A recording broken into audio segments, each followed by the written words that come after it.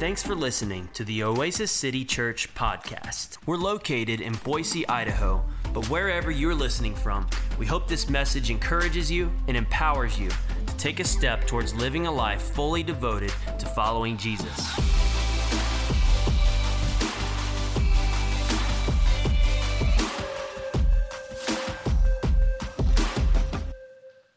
What's up, Oasis City? That's all you got? ATL in the house here. Normally, I wouldn't point somebody out.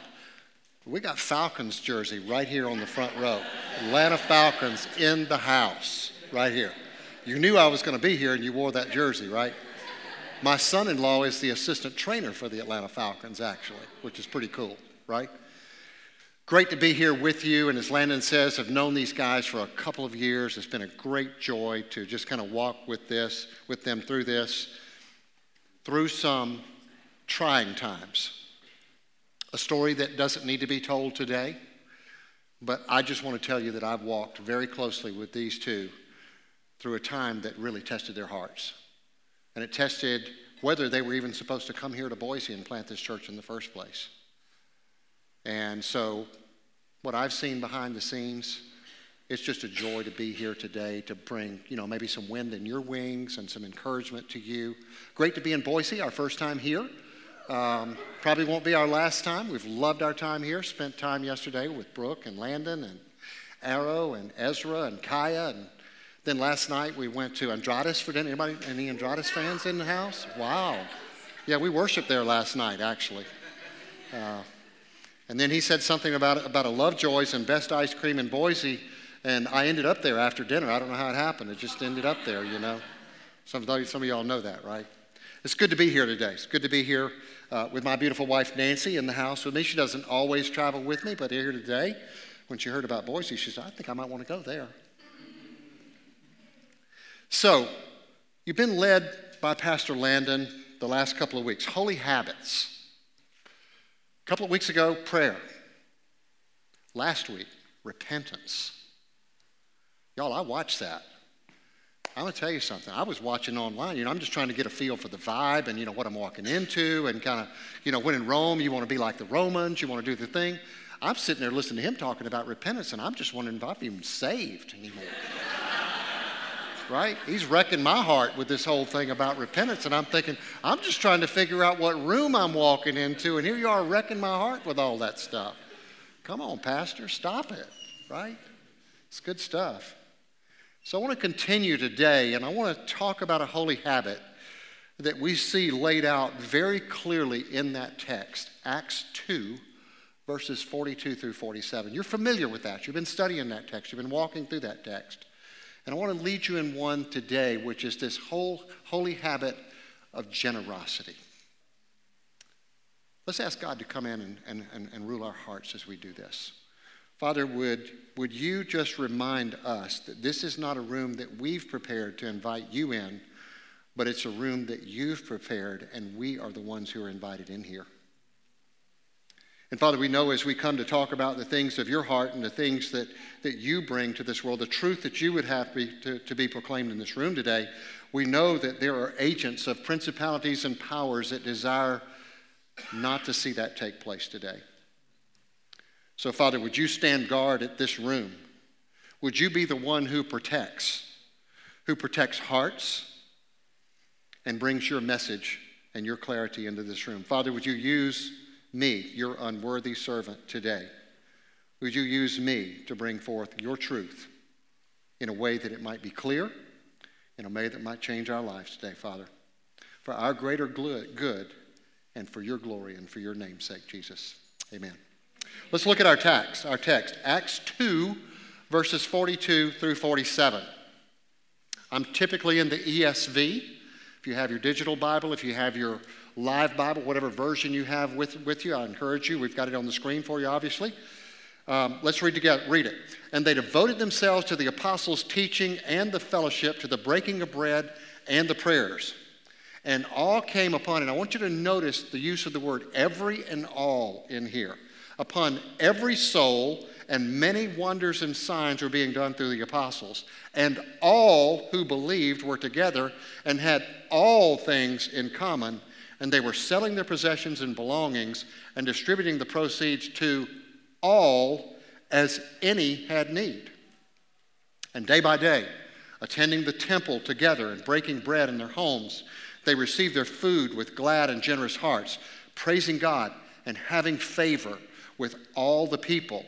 And the Lord added to their number day by day those who were being saved. I love this account. I love the book of Acts. The book of Acts, if you don't know, is written by the same person who wrote the Gospel of Luke. He was a physician, Dr. Luke back in the day. He was a part of the party that followed Jesus around.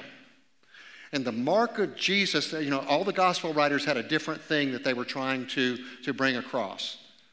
And Luke was just very, very clear in what he brought. He said, I will not represent anything that I've not seen with my own eyes or that I personally spoke to an eyewitness. He wanted to make sure that the veracity of what he brought to the Bible, to the canon. He didn't know it would be canon back in the day, obviously. That happened many years later. But what he brought to the story of what he saw in the life of Jesus in the early church was either he saw it or he talked to somebody who saw it. So there's no third person accounts. It's not, I heard it from somebody who heard it from somebody who heard it from somebody, because what do we know? The truth and, kind of the accuracy gets lost in there. You start to insert your own version of what really happened, right? I'm good at that. Maybe some of you are good at that as well. But Luke was really clear, and that's what he wanted. So he gives us this really intimate teaching and this view of the early church. It's the earliest day of communion, and they prayed.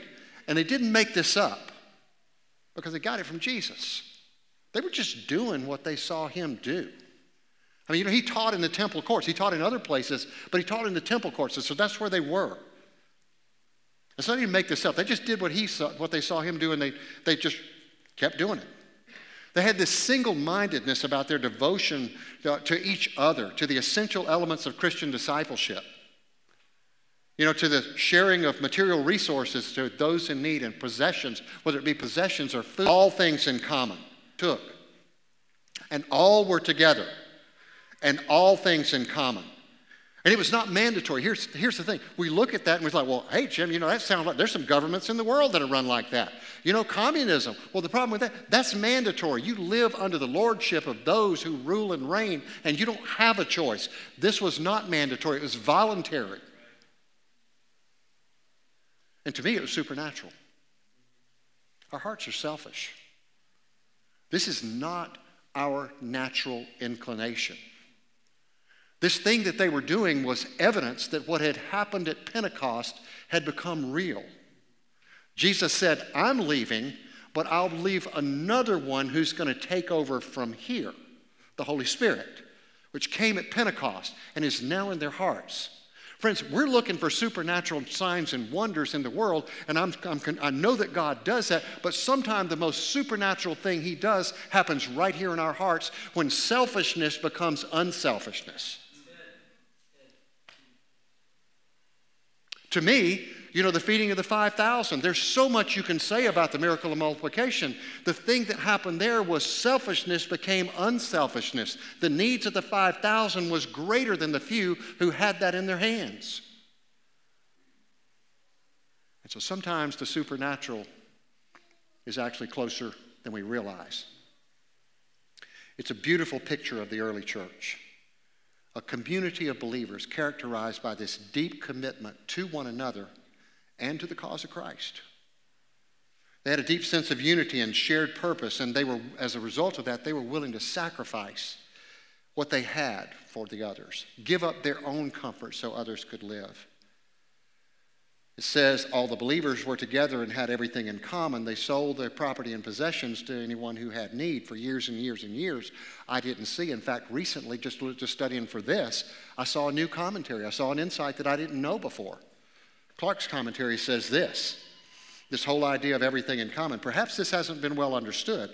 All the public religious feasts at all the public religious feasts in Jerusalem, there was a sort of community of goods. No man at such times hired his house or his bed or anything. They were all lent by the owners. The same may be well supposed of their ovens and their cauldrons and their tables and their spits and other. Do I have any Chosen fans in here? Anybody watch The Chosen? Don't you love that picture of early Galilee when they're in the marketplace and in there and the fruits and vegetables and the meat spits and everything? And what he's saying is it wasn't uncommon. That's not the mark of this early church. There was a community of goods. But in this case, it was carried farther because they sold property and possessions in order to give to anyone that had need. That was what marked this community. Because in the Jewish communal temple, nobody did that. Hey, bro, this is all we got today. In the early Christian community, it's like, wait, I've got something I can sell and bring that, and you could have need. Are you following me here? This is the mark.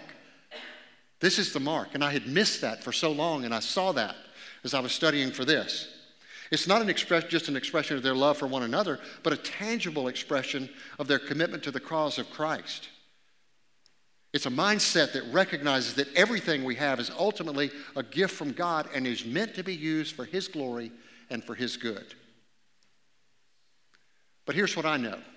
Landon mentioned what I do. I spend most of my life in churches. I spend a lot of time behind closed doors with pastors. Small churches, large churches, influential churches, not so influential churches, all kinds. I know what the topic of giving generosity does in the church. Well then. So I came to Oasis City Church for the first time today. Look what I walked into. I hope to change your mind before you leave here. You see, New Testament. Jesus taught 20 times more on that topic than anything else. Must have been a reason for that. We think it's us. We think we're just the ones who are so materialistic and so consumption driven, but apparently it had a place back then, 2,000 years ago. And so maybe what could happen today is if you've got a crooked string on this topic, that you've been maybe burned somewhere else before in a church you were in, or maybe you just had misgivings about this whole topic. I mean, I know what it is. Pastors will tell me, Jim, they will come in here and sit on this couch and they will confess to me the deepest, darkest things of their lives. But not one ever has come in here and said, hey, Pastor, it might be me. I might be greedy. I might have this problem with money. So if no one thinks it's them, and Jesus taught 20 times more on that than anything else, maybe we ought to pay attention to that. Maybe we're the ones who've constructed the bad narrative. Let me make sure before we dive in that you understand what this is not. I'm not here to try to convince you to give more to Oasis City Church. I wouldn't come here for that. I am here to deal with your heart and take you into a topic that maybe you've never really examined your heart truly from a biblical perspective from, and then you do with that as you see fit. Everybody got that? I want to make 3 big points today. I want to start with the design of generosity. I want to take you back and show you where it was a part of our original intent. We're in the creation plan. Hey, how many of you remember your first job? Anybody remember the first job? First job, come on. You remember your first job. First job. I grew up in Augusta, Georgia, the South. My dad was a banker. He had lots of friends who were business owners. I'm sure I could have gone to work for somebody who ran a grocery store or something else, but I went to work, my first job, age 15. I like to think it was in violation of the child labor laws at the time, but apparently it wasn't. And the guy that hired me owned a silo plant, Southeastern Silo Company. You know what silos are made from? Concrete blocks and steel rods. They're heavy. So there I was, and in Augusta, Georgia, it's the deep south and it's the summertime. The temperature and the humidity are the same, about 94. And I was involved in all this. Let me tell you something. This may have been actually why my dad got me that job. I decided that whatever else happened after that summer, I was going to college. I was not going to be a manual laborer, whatever else happened. So let's go in here and let's see if we can find something about first job in the Genesis story. Genesis 1, 26 through 28. Then God said this, let us make mankind in our image, in our likeness. By the way, when he says our, you all know what he's talking about, right? In creation, the Father, the Son, and the Holy Spirit are all present. In John's gospel, it says, in the beginning, he was there. And he was God and he was with you. You remember that? Everybody know that? So if you're new here today, then take this verse and go to John 1:1 and read that and see the connection. Do that later on.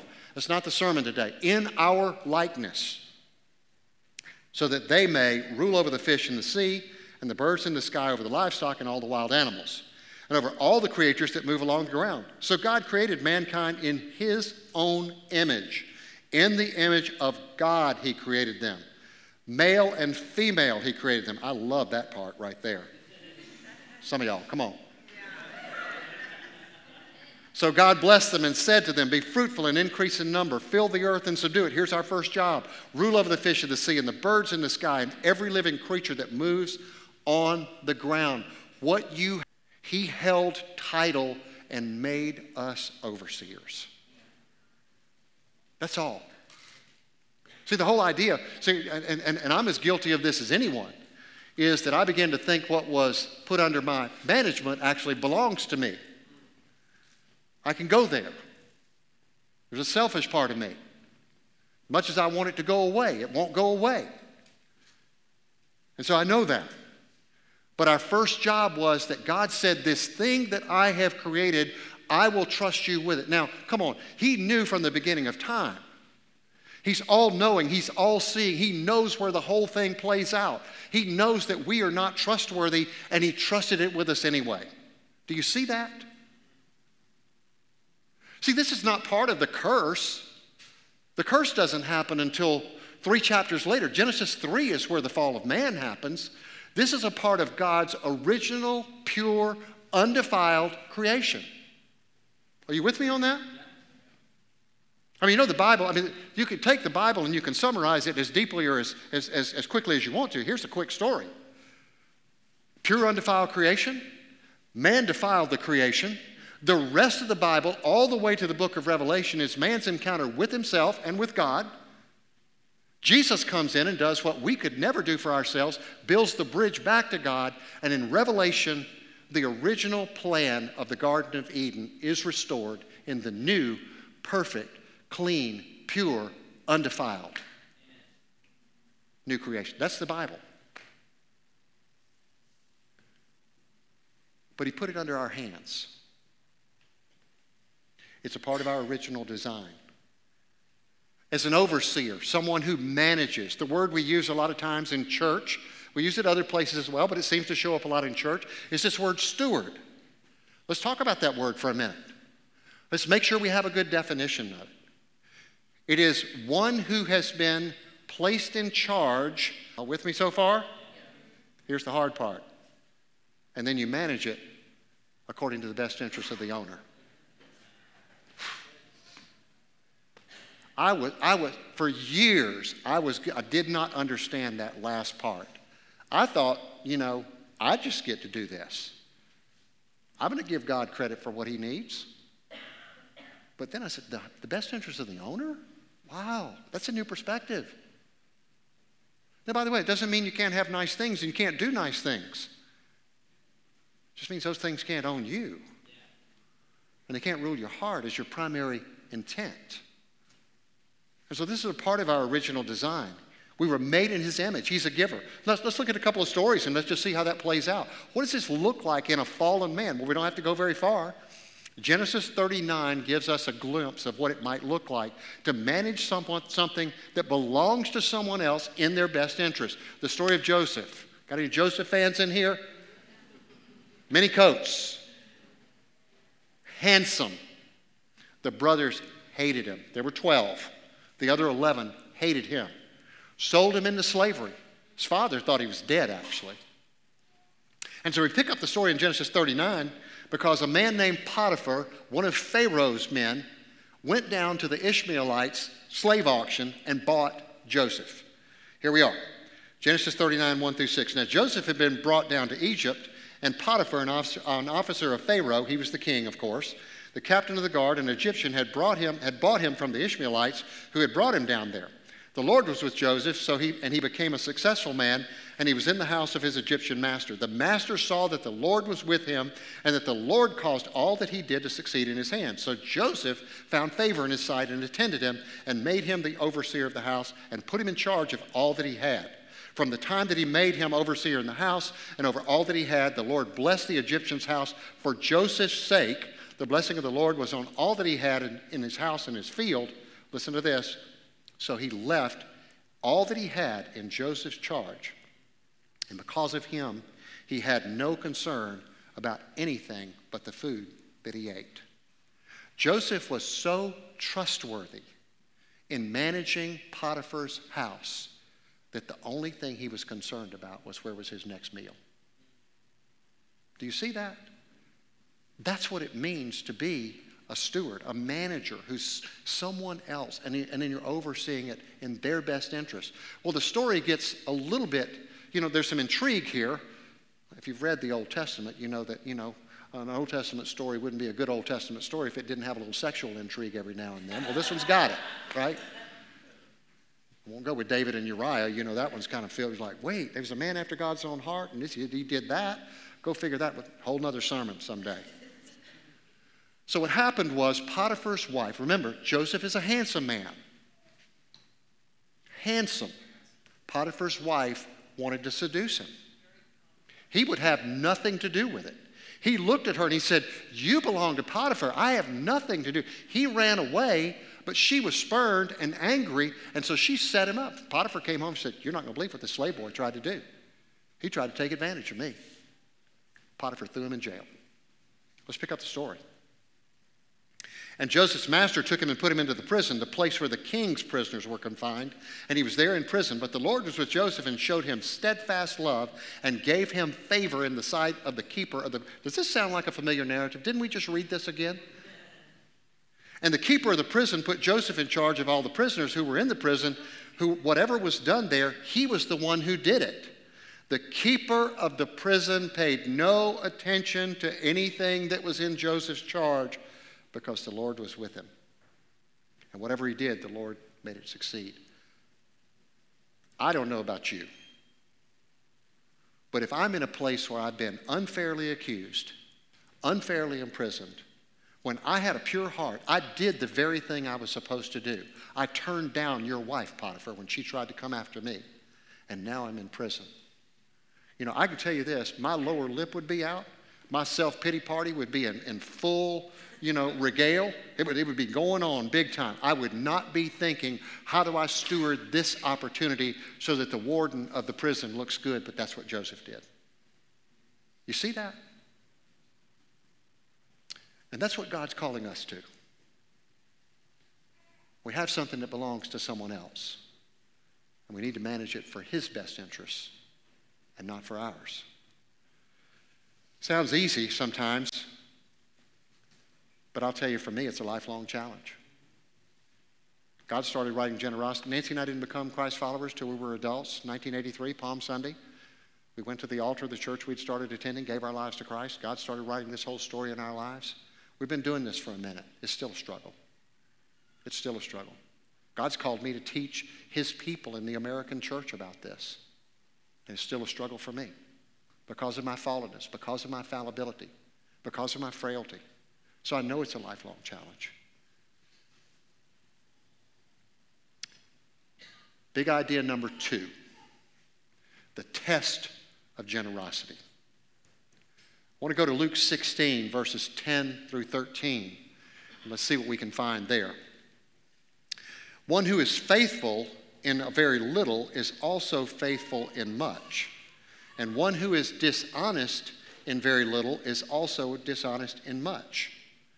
If then you who have not been faithful in the unrighteous wealth, who will entrust to you the true riches? And if you've not been faithful in that which is another's, who will give you that which is your own? No servant can serve 2 masters. For either he will hate the one and love the other one, or he will be devoted to one and he'll despise the other. You cannot serve both God and money. Now, if you're familiar with the Bible, and if you backed up in the text a little bit, you see that this is probably in your Bible subtitled The Parable of the Dishonest Servant, or sometimes the Shrewd Manager. And what happens there is can be very confusing in that the man did something that was dishonest and deceitful, and yet Jesus commends him. But Jesus is not commending him for dishonesty. Because of his holy, righteous character, Jesus is not capable of commending something like that. Are you with me on this? I'm not here to preach the sermon on that story, but it becomes very confusing because people are like, wait, Jesus commended him not for his dishonesty, but for his shrewdness in using everything at his disposal to accomplish what he wanted. Are you with me on this? Yeah. And then he goes to this thought right here. The idea that if you've been faithful in a little, you'll be faithful in much. It's a big idea in the kingdom. It's a big idea in the kingdom. You see, I've watched your pastor be faithful in a little, and I've seen what God's added to that, for example. And then he throws in this idea, and stay with me here. You think that he's changed the subject there at the end. That doesn't happen in Scripture. When you see something that you're like, wait, he was talking about this other thing, and then he said you can't worship God in money? You can't. What is it? He was talking about two masters, and then he threw that in. What is he thinking there? It's not a disconnected thought. In fact, he makes the same point in a different place over in Matthew's gospel.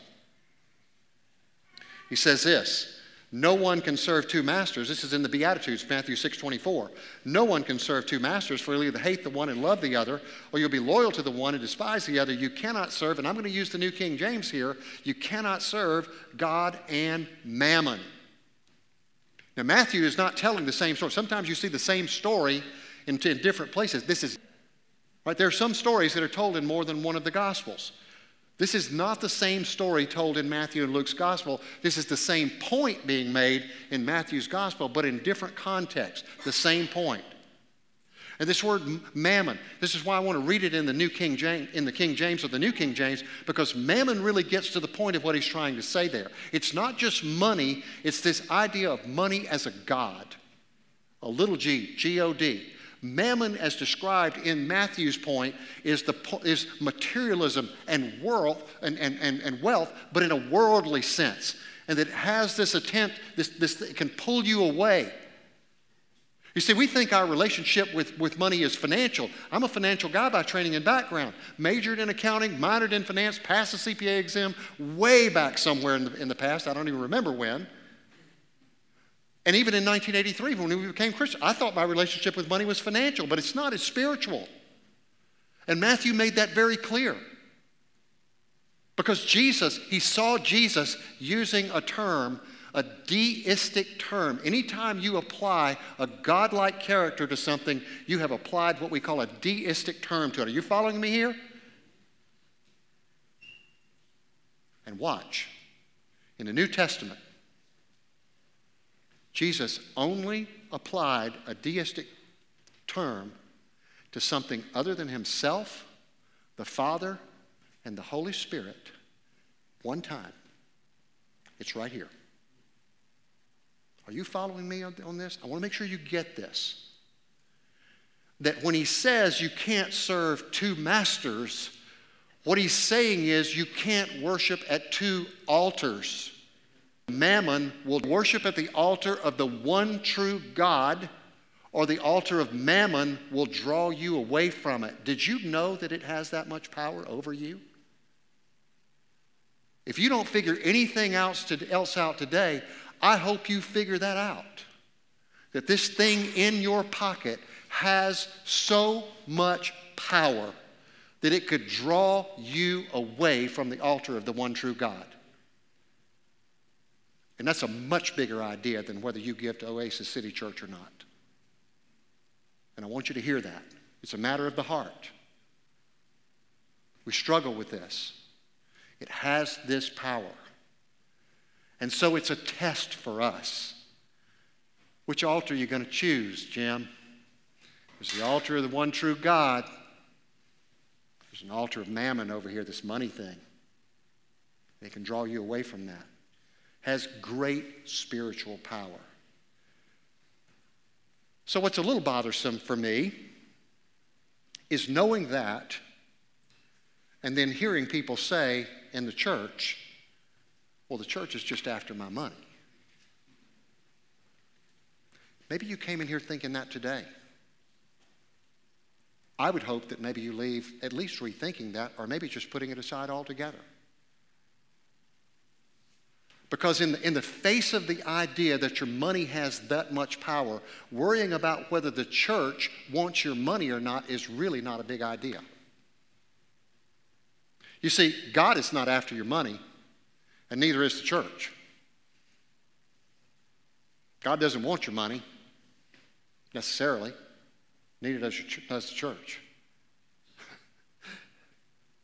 Let me say it this way. God actually doesn't care about your money because you don't have any. Psalm 24:1, the earth is the Lord's and the fullness thereof, it's all His. God doesn't want the money out of your pocket, and neither does your church. But God does want the idols out of your heart. And He knows what a big one this can be. And your church wants the same thing for you. And that's a much bigger idea than whether you give to the Oasis City Church or not. Our giving has the power to transform us, to sanctify us, to make us more like Jesus. Our stewardship of the money that God's put under our management may say more about our relationship with Him than almost any other facet of our lives. Most of the rest of it, we can fake it. I can pray in such a way that you might think, oh, Jim's a man of great prayer. I can do holy acts, I can do service, I can do so many things, but what I do with my money, it really speaks for itself. Even if only God and I know that. It's a test of how deeply we've been formed. Let me just say a word. No talk about this, and I didn't come to speak at length about this, but I know that for some of you, when Pastor Landon uses the word tithes and offerings, can I just say a word about the tithe? The 10%, church language that we use, tithe 10%. Two things.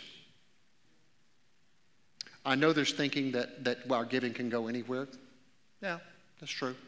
Just giving, by the way, doesn't mark believers. You know that, right? Unbelievers give. Bill Gates, one of the wealthiest men in the world, has given his whole estate over to charity.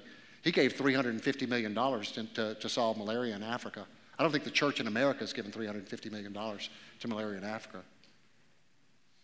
Not throwing shade at the church. I'm just saying unbelievers do giving as well. What matters is what's in our hearts and why we give what we do. We are rooted in the cause and the person of Jesus Christ. Our giving is for His namesake and for His glory and for the things that He wants to do. And the clearest expression of that, as much as I love kingdom nonprofits and parachurch ministries, which Nancy and I support after we finish giving to our church, the clearest expression of that happens in and through the local church. The body of Christ, the bride. And for me, when I think about what happened at Calvary, Calvary, that's Canada. See, I told the Lord to keep all of these principalities and powers out of the room, and He let one in just now. When I think about what Jesus did at Calvary, how completely unworthy I was of that, rendering back 1 out of 10 from something that doesn't even belong to me in the first place, doesn't feel like a big idea. So if that's a struggle for you today, maybe that's your takeaway. Maybe God begins to help you see something in that. The third big idea I want you to see is the transformation of generosity. I love this story. Our little buddy Zacchaeus. How many of you grew up studying Zacchaeus? I think I probably heard Zacchaeus in kindergarten. Did y'all ever sing the little song, Zacchaeus was a wee little man and a wee little man was he? We've sung that through the generation. I'm a boomer, and I see some millennials shaking their heads out there. Yeah, we know that song, right? time-tested through the ages, one of Jesus' songs for the church, right?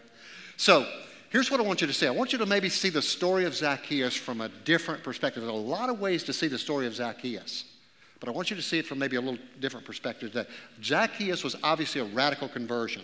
He was a tax collector, not just a tax collector, but a chief tax collector. Now, you are my Chosen fans. Y'all, if you've been watching The Chosen, you see how they treat Matthew, right? Peter, in particular, can't stand him. Can't stand him. And so you say, so he was not a tax collector. Zacchaeus oversaw tax collectors. And in Jericho, where he was, it was a prosperous place. It was a crossing point for the trade routes.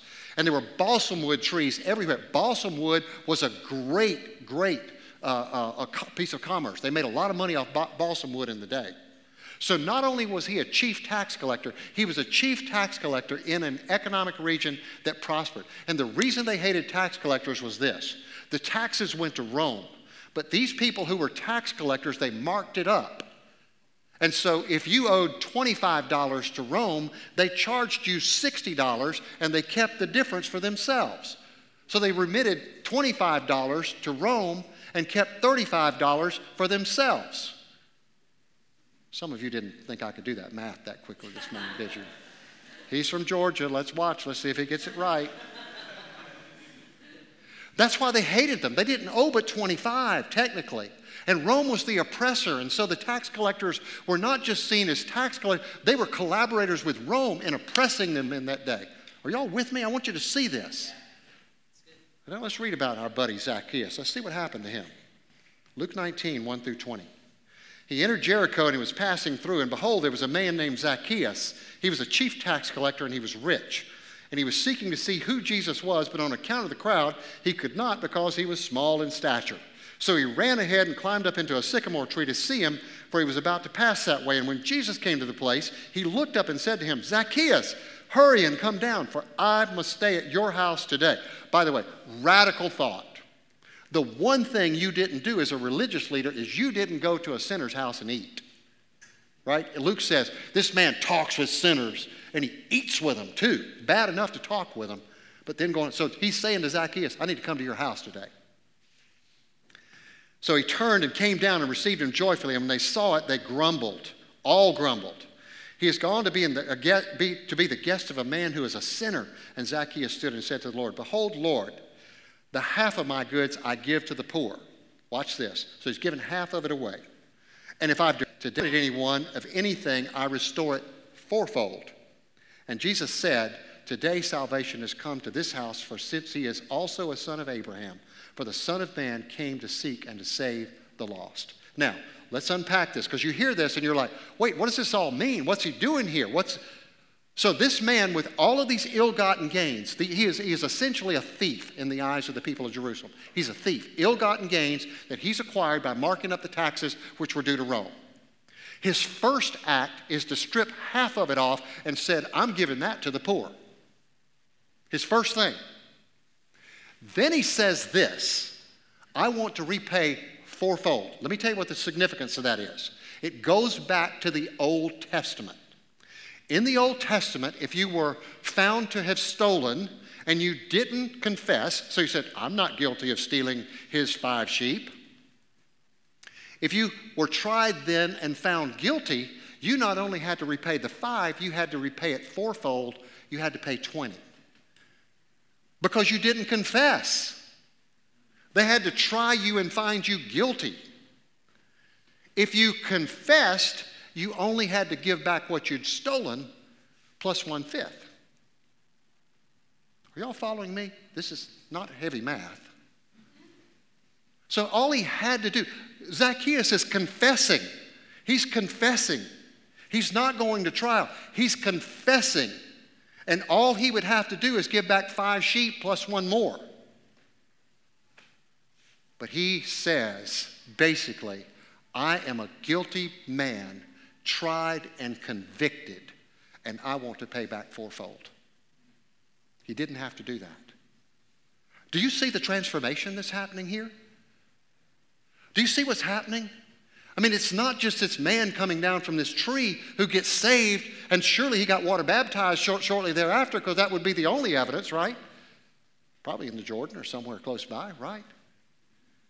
But the thing that the money that he had carried like this for so many years in the face of Jesus, and became this. You talked about this last week. Repentance. The sincerity of Zacchaeus' repentance was demonstrated immediately. Immediately. And there's other layers to this story that you can unpack, but that's the one I want you to see today. The transformation that happens. It's not just the story of a lost man being saved. It's what happened in his heart as a result of being saved. His heart was changed, and that radically changed his view of all this money that was in his hands. He repaid fourfold so he could stand before the people with a clean heart.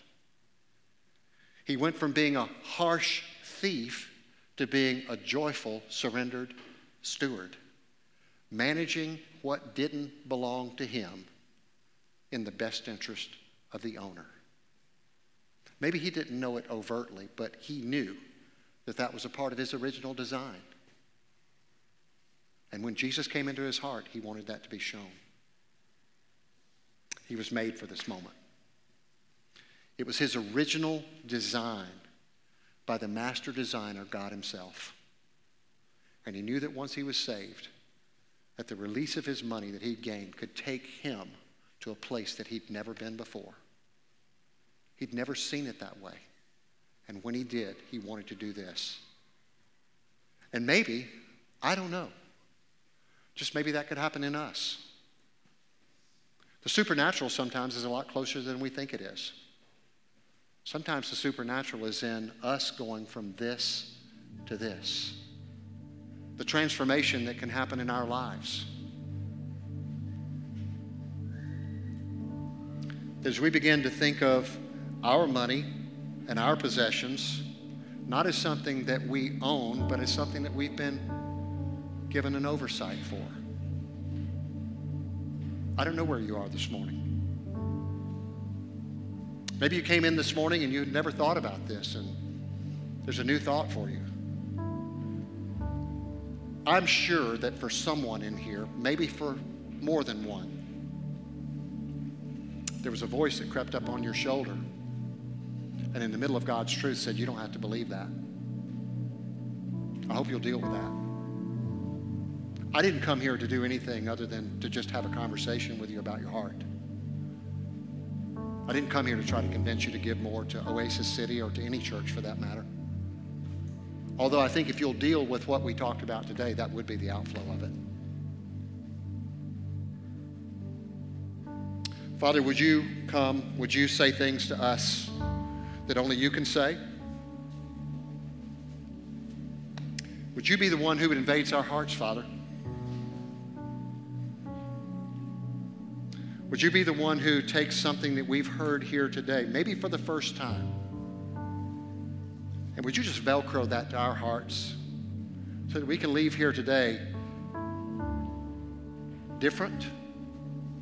Maybe seeing that thing in our pockets in a way that we've never seen before. Seeing how we might bring glory and honor to your name with what we do with the money that you've put so graciously into our hands and so graciously into our pockets. And Father, I know in a room like this, there's probably someone that says, yeah, I'm not in a good place with money right now. I lost a job. I don't know how God's going to provide for me financially. Maybe that's your wrestling match here today. And I'm praying God would just bring healing to you, that he would bring opportunity, that he would bring a new light into your life. And Father, for those of us who've just had the fist clenched way too tightly, would you begin to loosen the grip? Would you begin to show us your way? Would you help us to see how much more you can do with our money than we could do with it? And Father, would you cause us to be more surrendered to you? Not just in this area, but in other areas of our lives. For our greater good and for your glory, Jesus. We pray it in your name. Amen. Thanks again for listening to the Oasis City Church podcast.